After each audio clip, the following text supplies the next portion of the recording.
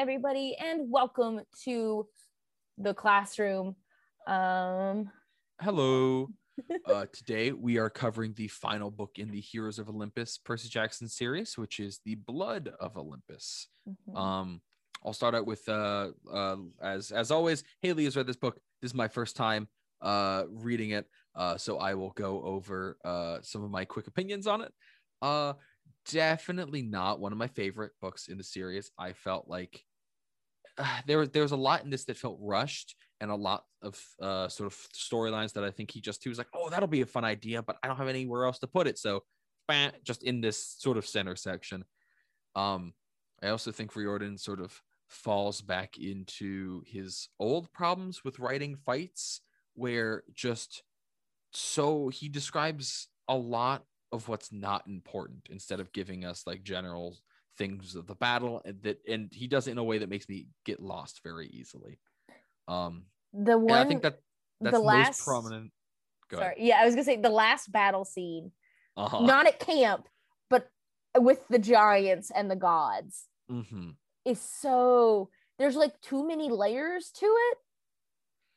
Yeah, it's because it's like a fight for a bit, and then it's like, the main problem I think with it is that it cuts from like that battle beginning to then Gia beginning to awaken at Camp Half-Blood, and then back to the fight, and then it starts with like this weird perspective of like Jason like thinking about telling his grandkids this story, and so then I'm already confused as if and then he just like, and then all the gods came down and they fought with us, and it really sounded like on the playground it's like, and then Superman came and said, hello, my best friend Jason, I will help you defeat these evils. Like it really felt ham-fisted in there, and because of like the way that like the almost frame story that it is told in, it confuses me more so than it normally would have. It's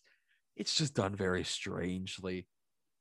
That being said, it's not a bad book. It's just that it's very dull. This is like the Sea of Monsters of this series. Especially coming on the heels of House of Hades. House of Hades was very good. Yeah, it had good action scenes. The plot was solid. Even the like stories that, you know, like the different stories all tied in together real nicely, and it just you don't get that in this one. Also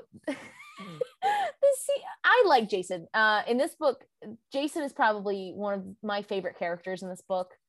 I'd say he's full on pumpernickel instead of white bread in this one. But I would like to say that him and Piper have been dating for like 6 months, and he's like, yes, my wife who has children and then grandchildren with me, yes, Piper. And I'm like, in my mind, it's like, if the guy you're with for 6 months is like, oh yeah, this is who I'm marrying, having kids with, I would have ran so fast. In his defense, one, I would not be surprised if Piper pulled a little bit of some like Aphrodite magic in a weird way. Two, Piper also was like very, very forward at the beginning, middle, and end of their relationship. The fact that I wouldn't be surprised if she thought similarly to Jason. So maybe they're just a good match in that amount of like quickness. Oh gosh. Anyhow, I guess we could try to piece together the plot of this one. Yeah, sure. We're on 2 separate continents for majority of the book. We've got, so we start off with old man Jason. They're going to visit the beggars, or what are they? The suitors of what's her name? Penelope? Odysseus's wife. I can't remember. Penelope sounds right, but it starts with a P, but I don't remember. Anyhow, the ghosts then, well, thanks to the one legionnaire that is there, actually it's the guy who was responsible for losing the bronze eagle at Camp Jupiter, exposes Jason as in fact being a demigod, not this like ghost beggar he was supposed to be. Jason sees his mom. He has a nice little freak out about that. He gets stabbed. And his stab wound is separating his soul from his mortal body, basically, so it is impossible to heal. Get back on the ship. We see Raina, Nico, Coach Hedge hopping across Europe to get to the States. Nico accidentally shadow travels them into Pompeii. They battle some ghosts in Pompeii. Yeah, I think I skipped a lot already. No, it's fine. This is a very hard part to piece together because, like I said earlier, a lot of these things are kind of just like willy-nilly ideas thrown in that kind of vaguely tie back. The main parts with Nico, Coach Hedge, Raina, and the statue is that it is Nico overexerting himself and sort of falling prey to a lot of his old habits and sort of his flaws, his emotions. At one point shows those two, like every secret he has ever had, and then turns a guy into a ghost. Doesn't kill him, he turns him into a ghost, and then he goes to hell. So well, and maybe that's the way to do this, is to separate the two plot lines. I think that's best, because Coach Hedge, Nico, and Raina have one of the coolest plot lines of the series. Even though this book is relatively dull, that is such a good storyline. They are hopping continent to continent, and the scene. So basically, Raina just admitted that she murdered her father, which is a super high up Roman crime of patricide, right? One of Octavian's like henchmen overhear her, like, I'm gonna turn you into the Legion. You thought you had any grounds left? And Nico just goes crazy on him, and he doesn't even realize it. Nico then passes out for like 3 days and is like, what? So basically their plot line, like I said, they're like moving through. They end up in Pompeii, which is like bad because the amount of ghosts that are there. They end up in Portugal. Not much happens there. They end up in Puerto Rico. All the while they're being chased by a giant, which is like it's Orion. Yeah, it's the anti-Artemis. End up in Puerto Rico, meet up with the Amazons and the hunters of Artemis. Then we get like Raina's trauma of her family trauma in Puerto Rico. Hop to South Carolina. That's when the whole scene with the random Octavian hench happens. Then they end up, a bunch of Pegasi show up, take the Athena statue and them to camp, where Coach Hedge's wife has their baby. And he's like so proud of the baby. After the battle, he's like, look at my child, look at him go. Chuck. Yeah, bad name, but sorry to any Chucks listening in. Right. Do not mean any harm by it. But the entire time this is happening, we're seeing like the adventure, like the quest moving east, technically, to the goal is to Athens. Jason gets stabbed. Percy almost drowns on poison in the ocean. He has a nice little mental breakdown that he thinks that's what he deserves, because he almost killed the person in Tartarus using poison. Jason has to admit that he's balanced Greek and Roman. Piper and Annabeth go to a temple to Ares, but more so fear over Ares. They end up in Athens. They get helped by the original Athenians, which are like lizard people. Well, they don't get they do not get helped. I was gonna say the snakes intend on killing them, but Piper does like a snake song charm speak sort of thing to make them sort of realize that, I was just like, oh, Gia's not gonna help us out. We might as well try to fight you. And then bam, scene with the giants. They run into Apollo and Artemis at one point. They get the physician's cure. Jason gets glasses. That's a plot line. Um, they fight the giants, they win, but Percy's nosebleed rises Gia, and then they end up back at camp where Zeus literally slapped them to camp. Mm-hmm. That's it. It was say Gia rises. Octavian shoots himself into the sky. Yeah, Octavian shoots himself into the sky. Leo basically sort of drives Festus and him into Gia to like sort of vanquish her once and for all.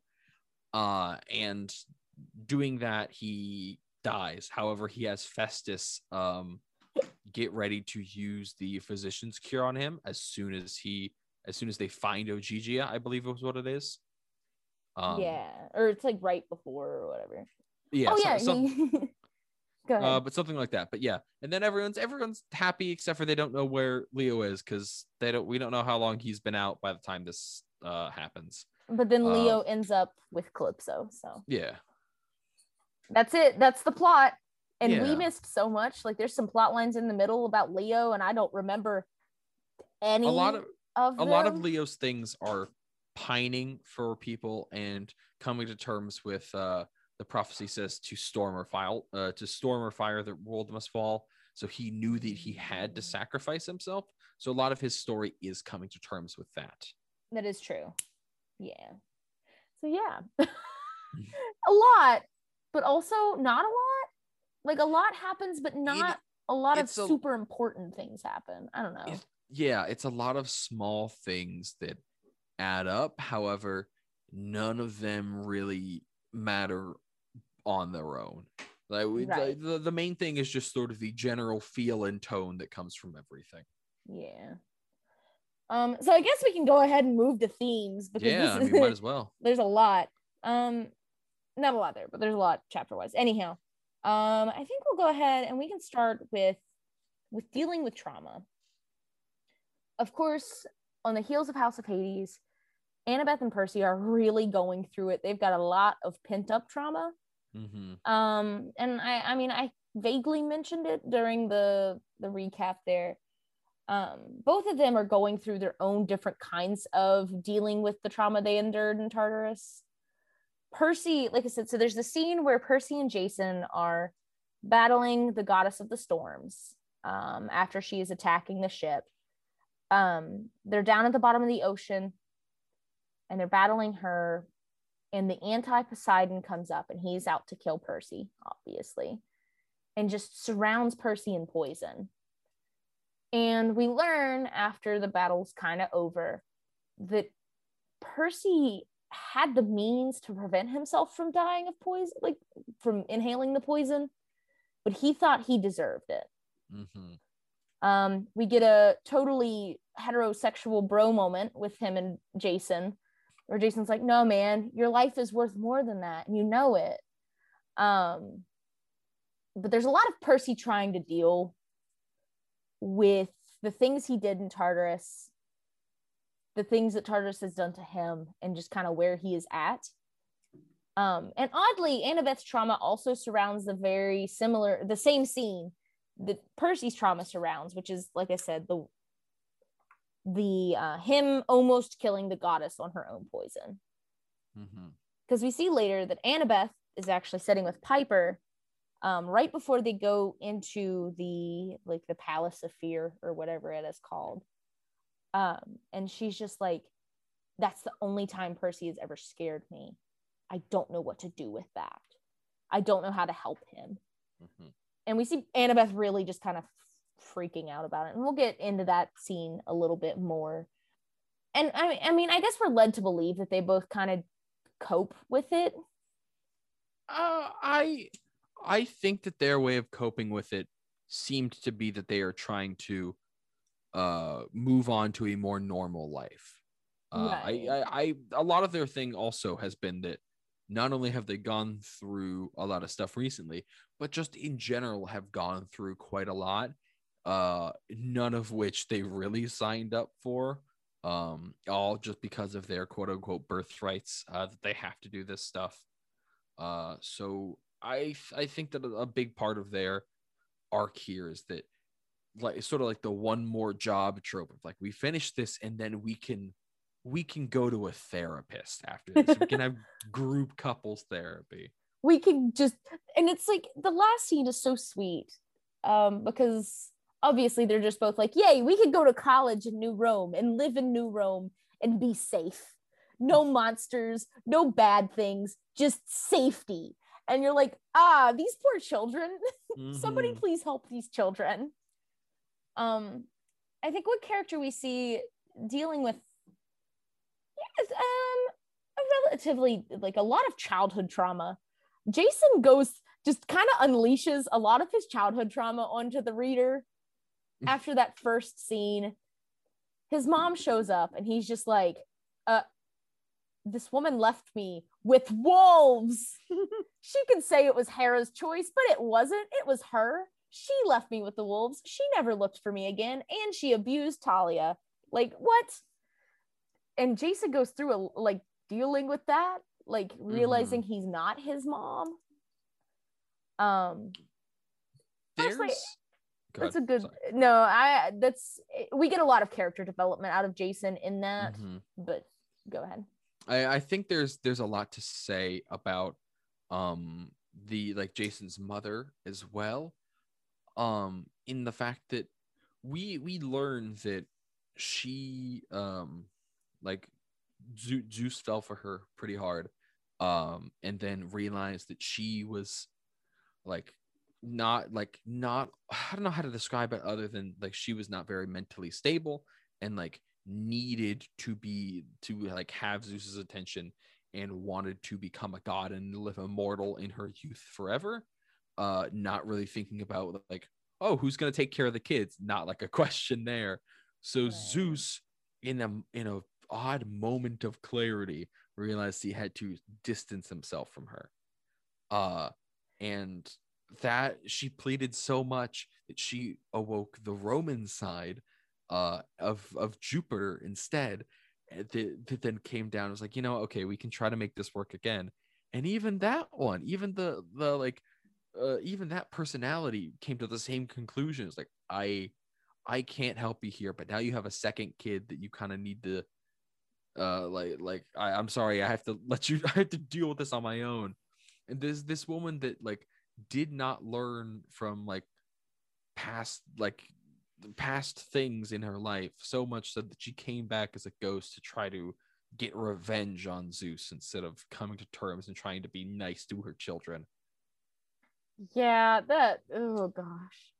Well, and it's just so, oh my gosh, that whole storyline is, and Annabeth, yet again, to fan a little bit more of Annabeth's trauma, she goes up to Jason, she's like, I'm really proud of how you handled that with your mom. I need to know that you're okay. Because I have a friend who had very similar trauma and very similar grievances. And he tried to dethrone the gods. So you good? You stable? Okay.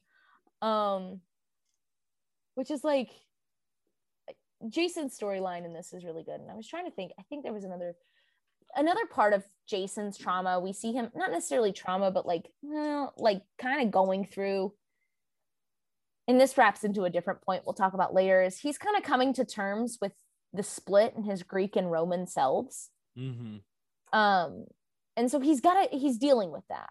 He admitted it in the last book that he's not fully Roman anymore, but in this book he's coming to terms with it.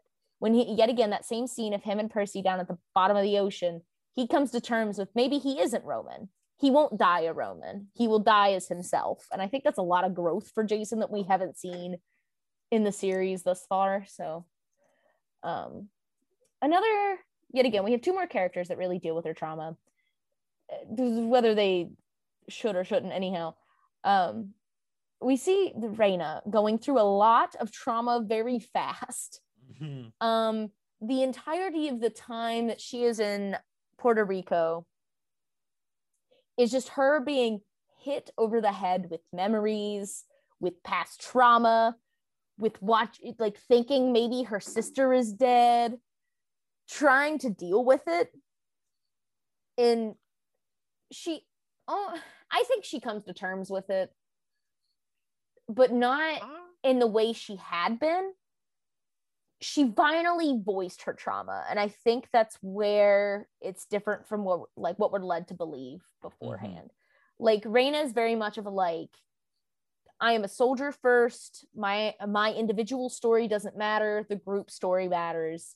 As long as everybody else is all right, I will be fine. But in this book, she finally just lays out her trauma to somebody that isn't just herself or the reader.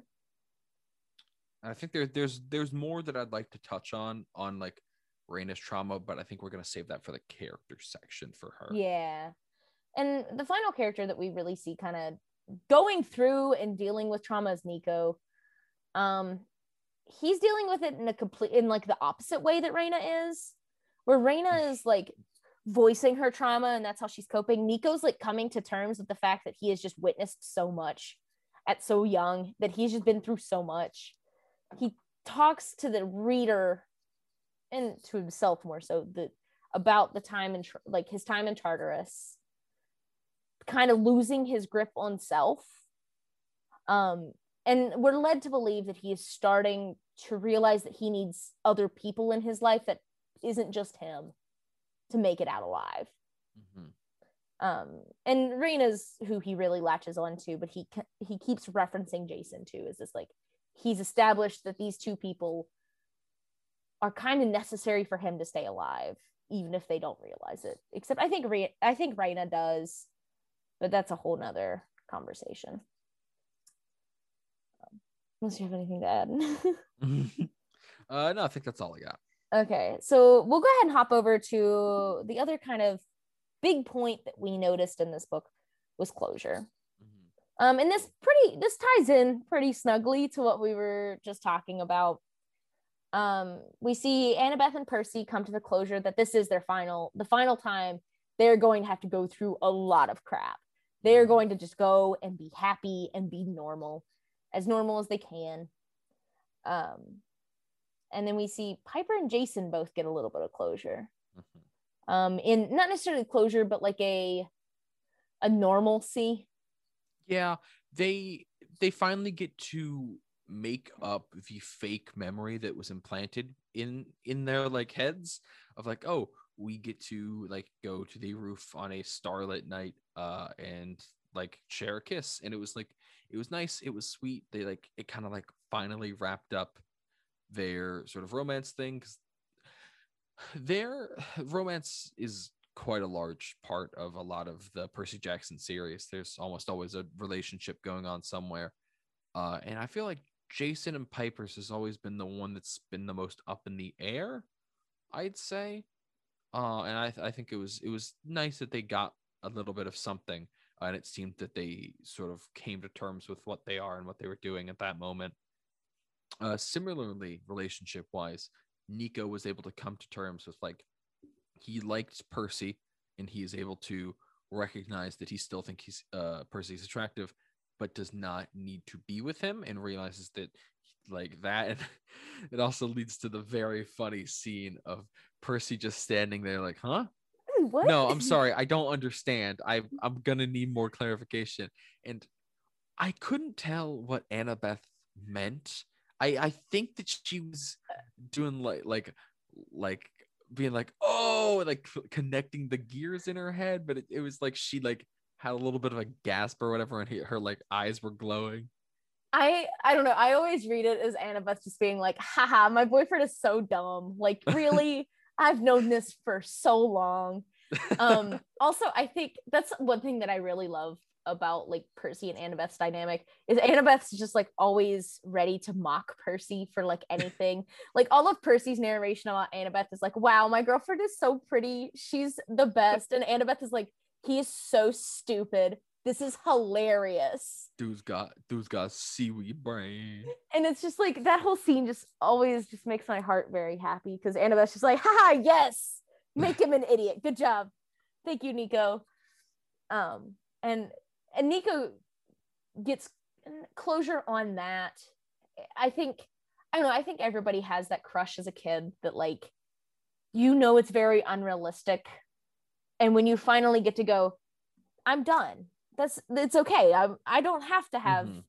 you know, like this doesn't have to become a thing. I'm allowed to just be done with it. I think that is one of the most satisfying things for Nico. And we see he has a little bit of a romance going on that gets expanded upon in a later series. Oh God. No, go ahead. It's your. This was your. This was your one. That's fair. I was also gonna say, as you touched on Nico's whole thing of like, he believed he did not have any friends at camp, and that nobody wanted him there and was just creeped out. And it wasn't as much. It was partially closure for him that he realized people did like him. That he was just kind of like. It's sort of like the scene from Meet the Robinsons, where it's like, "Hey Goop, you like my trapper keeper? Hey Goop, nice shirt." They all hated me. But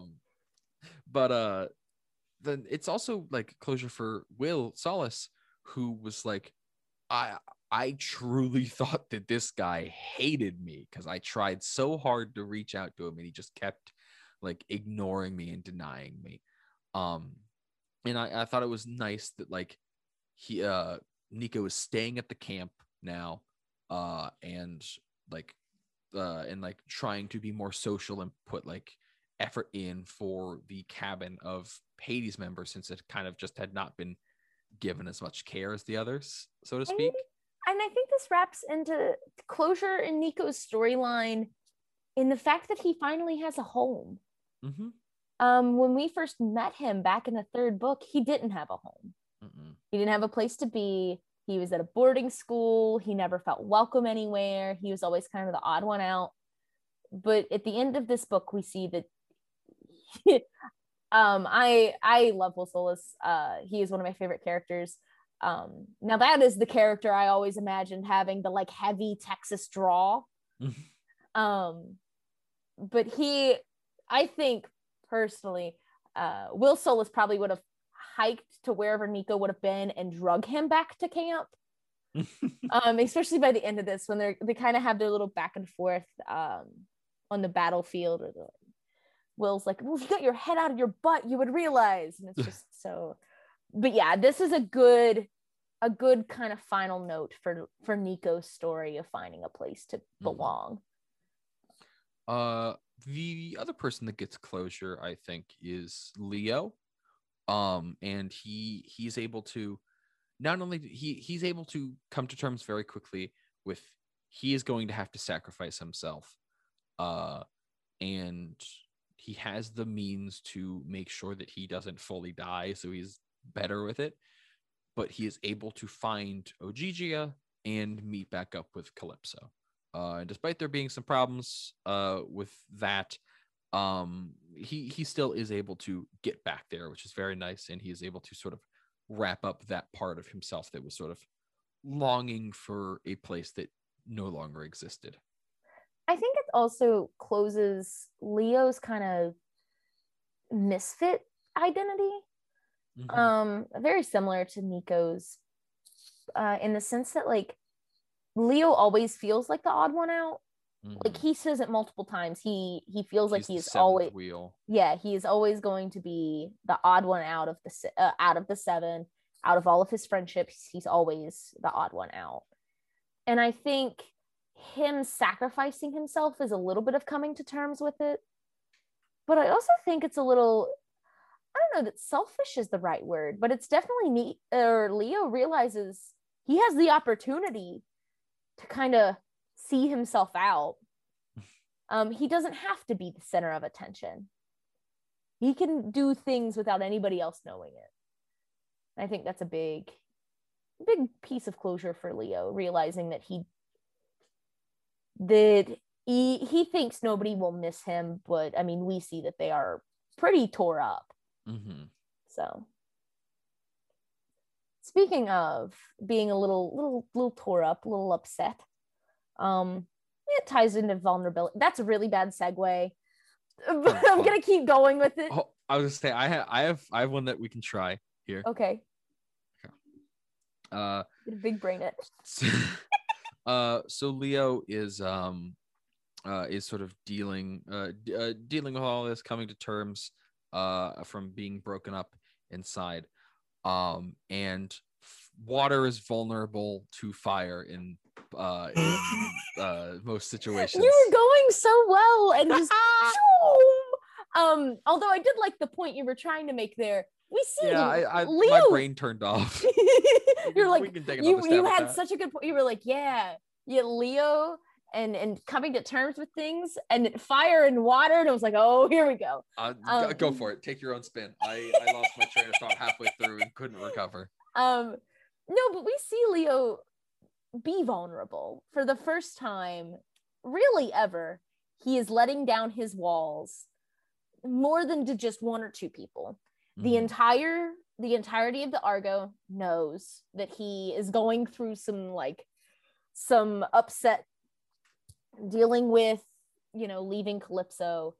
We see him talking to Percy about Calypso. Hazel, he talked to Hazel about it, and she drew him the picture of Calypso. Leo gets super vulnerable in this one. He is willing to let himself kind of be open about it, and he's not the only character that we see that happen to. I think we touched a little bit on it when talking about dealing with trauma. Raina does that so much in her narration, and I don't know necessarily that it is outside at the first half of this, I don't know that it's so much the people around her or the people in her life as it is to herself and in turn the reader. But when she confesses everything to Nico, when she kind of just lets herself drop down her wall and tell her trauma to Nico, we are seeing Raina openly being vulnerable. She was able to drop her I am a soldier, my army is what matters, not me. I don't know if the facade is the right word, because it isn't a facade. It's her it's identity. Like a mask. Yeah, it's like a mask she puts up so she doesn't actually have to deal with what's under that. Exactly. And this is the first time we see her just kind of breathe and let it. Granted, it immediately turns into some douchebag being like, I'm going to tell all your secrets to Rome. And then Nico being like, no. You're going to turn into a ghost and wander the fields of Asphodel forever. Jesus. Christ, okay, bad Nico. Guy. I'm not sad that it happened, but it was quite brutal. Right. And then the other character we see, a very kind of same coin, different side, is Annabeth. She, after Tartarus, is just so much more willing to just admit to when she is not in a good spot. And specifically to Piper. Her and Piper developed this really good friendship that she just unloads everything to Piper. And she's just like, I don't know what to do about this. I know it'll eventually be okay. But it's and this, like I said, in the very much of the same kind of grain as Raina, Annabeth is able to drop that wall and be vulnerable with somebody that isn't Percy.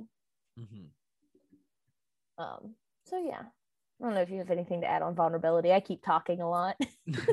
You're good. I don't think I have much to add to vulnerability. I think the one point I want to make is that I think that Jason shows a lot of that with the way that his character sort of spins around. It's like, I'm okay with what my Greek and Roman sides being like this. And while that might seem like closure at first, I think that he is making himself vulnerable to a lot of other people, because in the last book he had to decide between Greek and Rome. He couldn't keep acting for both of them. And on this, it's not that he makes a switch. It's just, I think he realizes that he doesn't need to have a hard opinion on which side. He just needs to have a hard opinion on where he himself lies. And I think that it shows that he realizes that he can be open about things. He doesn't need to be hard set like he was told to. And I think that's why he does that final scene with Piper in the end. He's like, I'm going to be okay. I don't need to be the ruler. I don't need to be the strong man that has to live up to the name of son of Jupiter. I can let myself be open, and I can not just be a kid, but I don't need to be the kid. Right. There's a lot of self-discovery in Jason specifically. And I think it ties into that vulnerability. Actually, all three of the topics we've mentioned could all be looped into this like self-discovery that we're seeing all the characters make. And I think we'll touch on that a little bit next week in our recap episode, because there's a lot to talk about there. And I think this goes really well into our characters. And one of our characters for this week is going to be Jason. Like we said, we've said a lot about Jason thus far. We can say more. Yeah, he's deciding to make his own path. I think that's the biggest thing. Specifically when he is down at, I keep referencing the scene, but it's one of my favorites. I forgot about it, and it's probably one of the better scenes in this book, is yet again of him and Percy down at the bottom of the ocean. It's at that moment he decides that he is a child of both Greece and Rome, that he is going to make a path for himself. He is going to go between the two. He's going to serve as his own kind of liaison. He's going to make sure he's going to make his own kind of story. And it fuels his character through the rest of this book. And I don't know, there's a lot of growth in Jason in this book too. Like he just kind of, he becomes a fully rounded character. He's not just the static, but he kind of turns down his fate and decides to kind of write his own. It's very nice. So yeah, I don't know if you have anything else to add on Jason, but probably nothing to Jason. I anything I really had on him, I kind of just covered. I will say, while I have the chance, I take back what I said at the beginning of this, that Jason has zero personality. He now has a personality. He gets one token of personality. And and now he has reading glasses to show that time has passed. I think that wraps back into the complaints we had about Rick Riordan. He just really shoves that in there. The entire scene with Asclepius, the god of Apollo's medicine, kid. Yeah, is so fun that I would have loved to have been in that scene for a little longer than what we are. But instead, he's like, bada bada boom. Nico puts him on idiot mode. Also, Jason gets glasses. Yeah. Okay. All right. We really rushed through it. I feel like we've said a lot about all of our characters that we have. Well, most of the characters we have. If we want to jump to Raina, I have something I'd like. Yes, I think that's a good place to go, is to Raina. Something that I like a lot about Raina is that her power is a very good like way to show her characterization. Because we don't find out about like what her like ability is, other than just being very strategically minded until this book, which is that she can share her bravery and her like strength and other aspects to her group, which is not only so very extremely Roman, because they are all like about like the sanctity of Rome over all else, but it really takes herself out of the equation of both in fights and her power. It is just that she is stronger in a group, so that way she can ignore the parts of herself and just pass it on to other people. And while, yeah, sure, she's still giving that strength, she still has to be in decent shape to give this to everyone else. It does take a lot off of her, sort of stress-wise, and I think that shows her characterization, that she's just like, if I don't need to address my problems that I have. I can just absorb other people's, because that's the caveat of her thing. She feels other people's pain that they are harboring whilst she's like sharing this. So she's just like, I'll take on yours for now and I'll help you deal with that, but I am not going to address my own. I agree. It does say a lot about her power, or her powers say a lot about her. And I think you really hit the nail on the head, that like the fact that it just shows that, you know, if she cares more about the group, then she'll be fine. that her own problems don't matter as much as the group's do. And I think this channels really well into our next character, which is going to be Nico. After the first scene in which Raina is, helps Nico get the strength to shadow travel the next distance, she just says that that's the most hate, the most anger, the most anguish she has ever felt. And this is a child. He is 14 years old, and he is harboring all of this just like the negative emotions. He's got them all. And I say this, I think, every time we talk about Nico, that my heart just breaks for him. But this is it. But in this book, he's able to come to terms with it. We see that, and I'm going to give a little bit of a Trials of Apollo spoiler for the following series, which we're not going to cover here, but I do encourage you to read if you haven't read it. It's pretty good. We see that Nico is talking to Dionysus a lot about his trauma. He is working through his PTSD. He's working through his like mental problems, and it's so refreshing. And I think, like we said earlier, that this is the good conclusion to Nico's storyline, that he finally has a home that he's willing to call home. Also, the sheer amount of power this kid has. Yeah. He, like, we've said it, we've mentioned the scene a couple of times, but like, I don't think we're doing it justice. This kid literally just evaporates a dude. Like, he just goes no and just it's a power that like we've only seen like gods do this. Like, okay, goodbye, sir, you are gone forever. He basically smites the kid. Yeah, it's not even like, I cannot stress enough how much of not a death it is. He just stops his existence. Nico doesn't stab him. He doesn't attack him. His followers don't, his like band of demons don't attack him. He just wills him out of existence. And like the caveat to that was like, obviously it uses a lot of strength to do that, and that sort of is like a big thing with Nico, is that he's been shadow traveling so much and using so much of his powers that he is becoming shadow himself, and that if he uses it too much, he was going to literally just fade out of existence. And there's a scene, and I don't mean to cut you off, but there is a line, and I want to say it's towards the end, where Nico has to remind himself, I am not the shadow. I control the shadow. I am alive.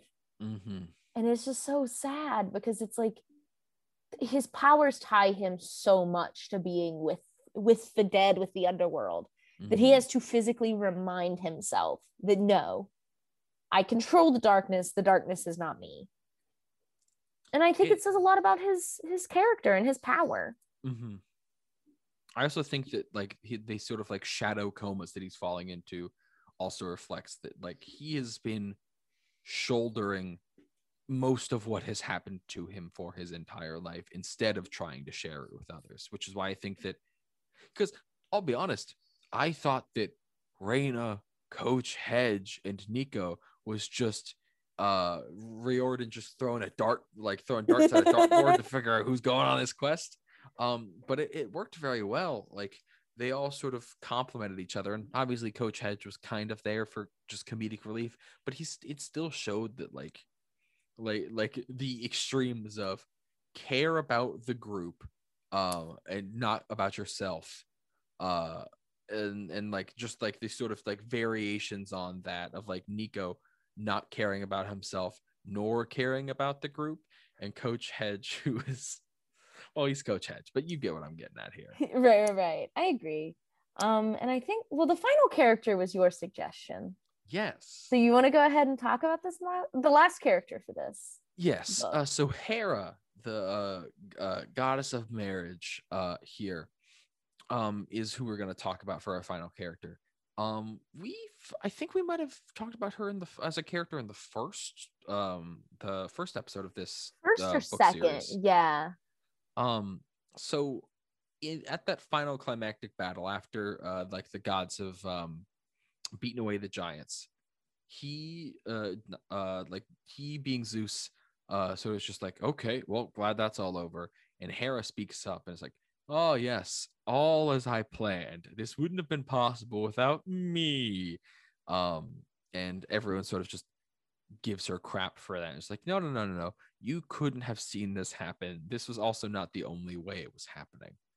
And this discussion sort of gives us a little bit more insight into how the sort of the fate works in this a little bit more. That was they they received the prophecy, which Apollo gave out early because he thought it was important and kind of interpreted it himself. Meanwhile, Hera sees this prophecy and fully like extrapolates upon it and goes about trying to do as much as she can to save the world. And because of that, there is so much godly interference that we see why it is such a bad thing later down the lines. I think Zeus says the line that there are 3 fates for a reason. There is not just one fate. So that way, like, these sort of arcs and the tracks that are going forward, but there is always going to be another option. Because the gods are such like powerful beings, their meddling basically cemented only like very few possible ways of things going. And I think that's important because it gives a little bit more characterization to not only Hera but the gods themselves, of like, this is why they try to stay out of things. It's not that they are like truly just like don't care about humanity, and that's not to say they don't. It's just like it shows that they need them as much as we need them in certain aspects, as well as when Hera decides to sort of selfishly step in and try to be the hero, she just meddles, nearly dooming some of the people. I mean, if it were not for the god of medicine breaking his oath to Zeus to make the physician's cure again, Leo would be completely dead. And I think that shows that Hera is an extremely selfish deity. Another part that characterizes that, and maybe it's not selfish, but it's another aspect of her, is that she sees what she wants to see, which is at I believe it is at the suitors sort of palace that they are staying at. They are staying at the mansion of Odysseus and his wife. They call upon Hera because the marriage bed is here, which is like a very strong it is a bed that is made out of, like, I think a living tree, I think an olive tree, so that way it cannot be moved, and it's heavily symbolism for how I really wish I could stop calling her Odysseus' wife. I cannot remember her name though, and I feel bad. I'm googling it. Give me a second. Okay. Penelope. I was right. It's Penelope. Okay. It shows that Penelope, like, she did not, like, she stayed very faithful to her marriage because she knew that her husband would come back someday. And Hera's like, oh, that's why they're my favorite couple. Perfect. And then I think somebody points out but doesn't say out loud, it's like, Odysseus fell in love with like 5 or 6 different people. It was Jason. Jason's just like, does she not realize that he messed around on Penelope? I didn't know this, but Penelope's the daughter of Icarus. Yeah. Which like offers up a whole different, like, we could get into Greek mythology symbolism, but yeah, keep going. But yeah, I think that this shows that like Hera has very selective, not only like attention, but sort of like focus on sort of something. She's like, oh my god, that's such a great metaphor, I'm going to ignore everything else. And it shows that she's not only like, she claims to be the god of marriage and family, but there is reason that she is sometimes credited as being a god of sort of deception or foolery. And I don't know, I think that's important to note and to show that, like, even when she's like, see, I saved everything, she ignored any other possible ways of getting this mission accomplished. I agree. There's a lot of Hera's meddling that plays in here, obviously, but it's also them going against her meddling that like makes the quest successful. So yeah, no, she's a really interesting character in this series. But speaking of characters, I guess we can go ahead to our MVP and LVP. Do you have an LVP? Yeah. And I don't like saying it. However, I think my LVP is gonna have to be Apollo on this one. Oh, there's a whole book series on Yeah. literally him being the anti-hero of the series fuels the next one. But keep going. Go ahead. Apollo, I like. In the other books where you saw him, he was kind of fun. I was like, oh, I like this character. In this one, he is like sitting on his island, so he cannot die and will not be forced upon like the Greek and Roman schism, because they're at their birthplace island, and he's just moping around and is not willing to help or do anything. And he can't like fix his powers of prophecy, and he's very pathetic, which was sort of not what he was the first time we saw him. And he is able to be tricked just by Leo making an instrument on the fly and being like, have this Valdesignator. It plays a fun sound. And Apollo's like, yes, that's the best thing ever. It's just, my man Apollo does not seem to be very useful in this one. The only thing he did here was give them an ingredient, which is a flower that he picked. So a lot of work on that part. And then directions. He was a glorified GPS. So glorified Google. Yeah. So because of that, he is my LVP. On a very similar note, my LVP is going to be Octavian. Mm-hmm. And not only because of reasons we've stated before, and the fact that he literally has just ramped up this battle between the Greeks and the Romans. It's almost single-handedly Octavian's fault. Yeah. But he also almost gets them all killed. And not the whole like, oh, we are going to battle the Greeks and kill them. No, but in the fact he has brought on various monsters that are on Gia's side to help them. And then, of course, we'll end up turning on him and killing his legion. Mm-hmm. And he gets what he deserves. I think there is something to be said that I just realized about comparisons between Octavian and Hera, which is that they both see this prophecy laid out before them, and both go, oh, well, this is how it has to be done. Okay, sure.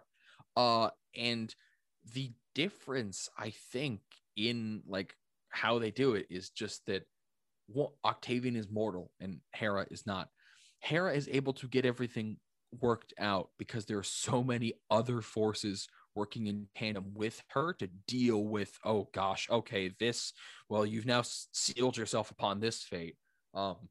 Octavian is doing the same thing. He's interpreting as much as he can, but he is a flawed person that like is just sort of like lusting after power in the same way. And because of his actions, he makes it so Gia will rise and the unit will fall. And he sort of just sealed himself in his prophecy the same way Hera did, just sadly, not really sadly, because I didn't like that guy, but like it all went negative for him. Yeah. So I guess we can go ahead to MVP. Yeah. My MVP is I think I'm gonna say Nico. Actually, you know what? No. I'm saying Will Salas. You're gonna take it, then I'll go back to Nico. Okay. Did you let me have my? Actually, you can have Will Solis. I will add on, sure? and I will really get. Like I will get on my soapbox and gush about Will Solis. I love Will Solis. Anyhow, go. You can have him. It's fine. I'm only a little hurt. It's okay. If you have anything to add, please go for it. However, Will, you've been talking this guy up, and I was like, okay, he heals, cool. He had a funny one-liner once. Okay, sure. In this one, he is not only funny, but he's able to like. He's the only person other than Reyna and even Rand only did it to a small extent, that is able to sort of snap Nico out of his funk and be like, hey, listen, I get that you've gone through a lot. We need to focus right now, and I don't want to try to rush you through this, but we gotta fight. And also, you can't use your powers anymore, or you will literally dissipate. He does not let Nico like on any of his crap at all. And it's probably one of the main reasons that fight went so well. Also, the main reason Nico isn't a puddle of just shadow. I love Will Solis, and yes, I have been talking him up. He is one of my favorite characters. He only gets better as a character. He's so witty, but also we get the fact that he is delivered Coach Hedges' kid, and then immediately was like, I don't want to not be here, so I decided to lead the campaign to like terrorize some Romans. And he's just, I love Will Solis. He's one of my favorites. But I'll go ahead and I'll take Nico as my MVP. Because without Nico, neither camp would be there. Oh yeah, no. Whether Hera rose or not, the series or the book would not have finished the way it did. And this goes, Nico just shoulders so much, powers through so much to the point that he is willing to die unintentionally, but is willing to die to kind of take this token, you know. And yeah, I think we've said a lot about Nico. We see him grow a lot in this book. I'm also going to do 2 MVPs because I want my other MVP, even though I really hate most of his storyline in this book. It's going to be Leo.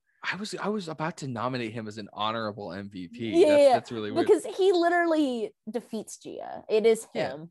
Yeah. He's like, all right, Storm of Fire, get her off the ground, blow her up. Let's go. So kudos to Leo. I really like Leo. I've always liked his power sets. And while I think I like the character a lot, while I think that his storyline is given too much attention on like the romance aspect, which I think is a little bit forced, I still think that I like Leo a lot. And I cannot stress enough how much I've always wanted the power set to just like Lego build, like and just have like a cool gun or something. The Valdezinator. Yeah. So that's it for this week's episode. Thank you guys so much for listening. Of course, you can listen to us live on Friday mornings at 11 a.m. If you're doing that currently, even though it's closer to noon now, you can always listen to us over at Spotify, Apple Podcasts, wherever you get your podcasting. Maybe leave us a like, leave us a comment. I don't know how a lot of platforms work. You can just anything you can do to help promote the show, even if it's just by word of mouth, really helps us out a lot. We appreciate that. Next week is going to be our recap. We're going to do a recap episode for all 10 Percy Jackson books that we've covered here. There's going to be a lot to talk about. There probably might be an extended edition that's online only, so you get the word here first. But yeah, thank you guys so much for listening, and we will catch you next week. Bye.